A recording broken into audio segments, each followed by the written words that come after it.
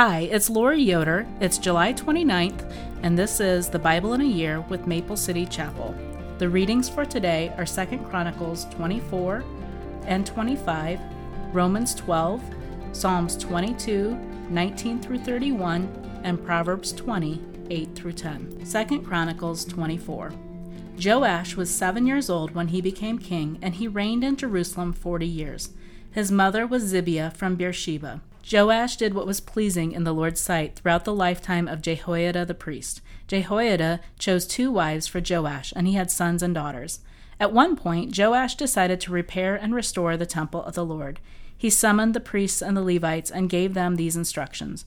Go to the towns of Judah and collect the required offerings so that we can repair the temple of God. Do not delay. But the Levites did not act immediately. So the king called for Jehoiada the high priest and asked him, "Why haven't you demanded that the Levites go out and collect the temple taxes from the towns of Judah and from Jerusalem?" Moses, the servant of the Lord, levied his tax on the community of Israel in order to maintain the tabernacle of the covenant. Over the years, the followers of wicked Athaliah had broken into the temple of God, and they had used all the dedicated things from the temple of the Lord to worship the images of Baal. So now the king ordered a chest to be made and set outside the gate leading to the temple of the Lord. Then a proclamation was sent throughout Judah and Jerusalem, telling the people to bring to the Lord the tax that Moses, the servant of God, had required of the Israelites in the wilderness. This pleased all the leaders and the people, and they gladly brought their money and filled the chest with it. Whenever the chest became full, the Levites would carry it to the king's officials. Then the court secretary and an officer of the high priest would come and empty the chest and take it back to the temple again. This went on day after day, and a large amount of money was collected. The king and Jehoiada gave the money to the construction supervisors who hired masons and carpenters to restore the temple of the Lord. They also hired metal workers who made articles of iron and bronze for the Lord's temple. The men in charge of the renovation worked hard and made steady progress. They restored the temple of God according to its original design and strengthened it. When all the repairs were finished, they brought the remaining money to the king and Jehoiada. It was used to make various articles for the temple of the Lord, articles for worship services and for burnt offerings, including ladles and other articles made of gold and silver. And the burnt offerings were sacrificed continually in the temple of the Lord during the lifetime of Jehoiada the priest. Jehoiada lived to a very old age, finally dying at 130. He was buried among the kings in the city of David because he had done so much good in Israel for God and his temple. But after Jehoiada's death, the leaders of Judah came and bowed before King Joash and persuaded him to listen to their advice. They decided to abandon the temple of the Lord and the God of their ancestors, and they worshipped Asherah poles and idols instead. Because of sin, divine anger fell on Judah and Jerusalem. Yet the Lord sent prophets to bring them back to him. The prophets warned them, but still the people would not listen. And the Spirit of God came upon Zechariah, son of Jehoiada the priest. He stood before the people and said, "This is what God says. Why do you disobey the Lord's commands and keep yourselves from prospering? You have abandoned the Lord, and now he has abandoned you." Then the leaders plotted to kill Zechariah, and King Joash ordered that they stone him to death in the courtyard of the Lord's temple. That was how King Joash repaid Jehoiada for his loyalty, killing his son. Zechariah's last words as he died were, "May the Lord see what they are doing and avenge my death." In the spring of the year, the Aramean army marched out against Joash. They invaded Judah and Jerusalem and killed all the leaders of the nation. Then they sent all the plunder back to the king in Damascus. Although the Arameans attacked with only a small army, the Lord helped them conquer the much larger army of Judah. The people of Judah had abandoned the Lord and God of the ancestors, so judgment was carried out against Joash. The Arameans withdrew, leaving Joash severely wounded, but his own officials plotted to kill him for murdering the son of Jehoiada the priest. They assassinated him as he lay in bed. Then he was buried in the city of David, but not in the royal cemetery.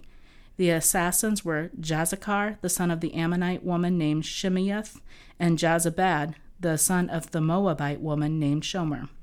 The account of the sons of Joash The prophecies about him and the record of his restoration of the temple of God are written in the commentary on the Book of the Kings.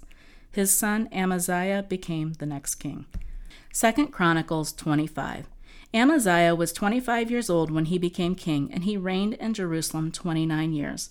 His mother was Jehoaddan from Jerusalem. Amaziah did what was pleasing in the Lord's sight, but not wholeheartedly. When Amaziah was well established as king, he executed the officials who had assassinated his father. However, he did not kill the children of the assassins, for he obeyed the command of the Lord as written by Moses in the book of the law. Parents must not be put to death for the sins of their children, nor the children for the sins of their parents. Those deserving to die must be put to death for their own crimes.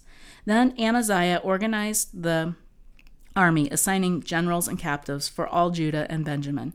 He took a census and found that he had an army of 300,000 select troops, 20 years and older, all trained in the use of spear and shield. He also paid about 7,500 pounds of silver to hire 100,000 experienced fighting men from Israel. But a man of God came to him and said, "Your Majesty, do not hire the troops from Israel, for the Lord is not with Israel. He will not help those people of Ephraim.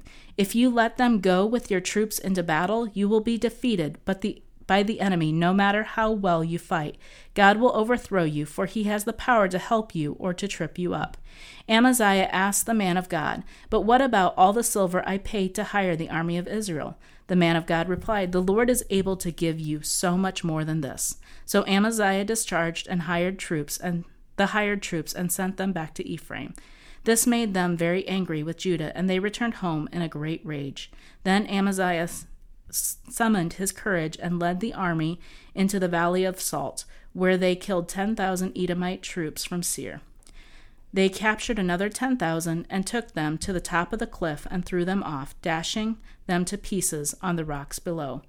Meanwhile, the hired troops that Amaziah had sent home raided several of the towns of Judah between Samaria and Beth Horon. They killed 3,000 people and carried off great quantities of plunder. When King Amaziah returned from slaughtering the Edomites, he brought with him idols taken from the people of Seir. He set them up as his own gods, bowed down in front of them, and offered sacrifices to them. This made the Lord very angry. He sent a prophet to ask, "Why do you turn to the gods who could not even save their own people from you?" But the king interrupted him and said, "Since when have I made you the king's counselor? Be quiet now before I have you killed." So the prophet stopped with this warning, "I know that God has determined to destroy you because you have done this and have refused to accept my counsel." After consulting with his advisors, King Amaziah from Judah sent this challenge to Israel's king Jehoash, the son of Jehoahaz and grandson of Jehu. "Come and meet me in battle." But King Jehoash of Israel replied to King Amaziah of Judah with this story. Out in the Lebanon mountain, a thistle sent a message to a mighty cedar, "Give your daughter in marriage to my son." But just then, a wild animal of Lebanon came by and stepped on the thistle, crushing it. You are saying, "I have defeated Edom," and you are very proud of it. But my advice is to stay home. Why stir up trouble that will only bring disaster on you and the people of Judah? But Amaziah refused to listen, for God was determined to destroy him for turning to the gods of Edom.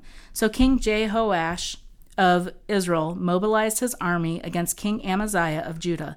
The two armies drew up their battle lines at Beth Shemesh in Judah. Judah was routed by the army of Israel, and its army scattered and fled for home. King Jehoash of Israel captured Judah's king Amaziah, son of Joash, son of Ahaziah, at Beth Shemesh. Then he brought him to Jerusalem, where he demolished 600 feet of Jerusalem's wall, from the Ephraim gate to the corner gate. He carried off all the gold and silver and all the articles of the temple of God that had been in the care of Obed-Edom.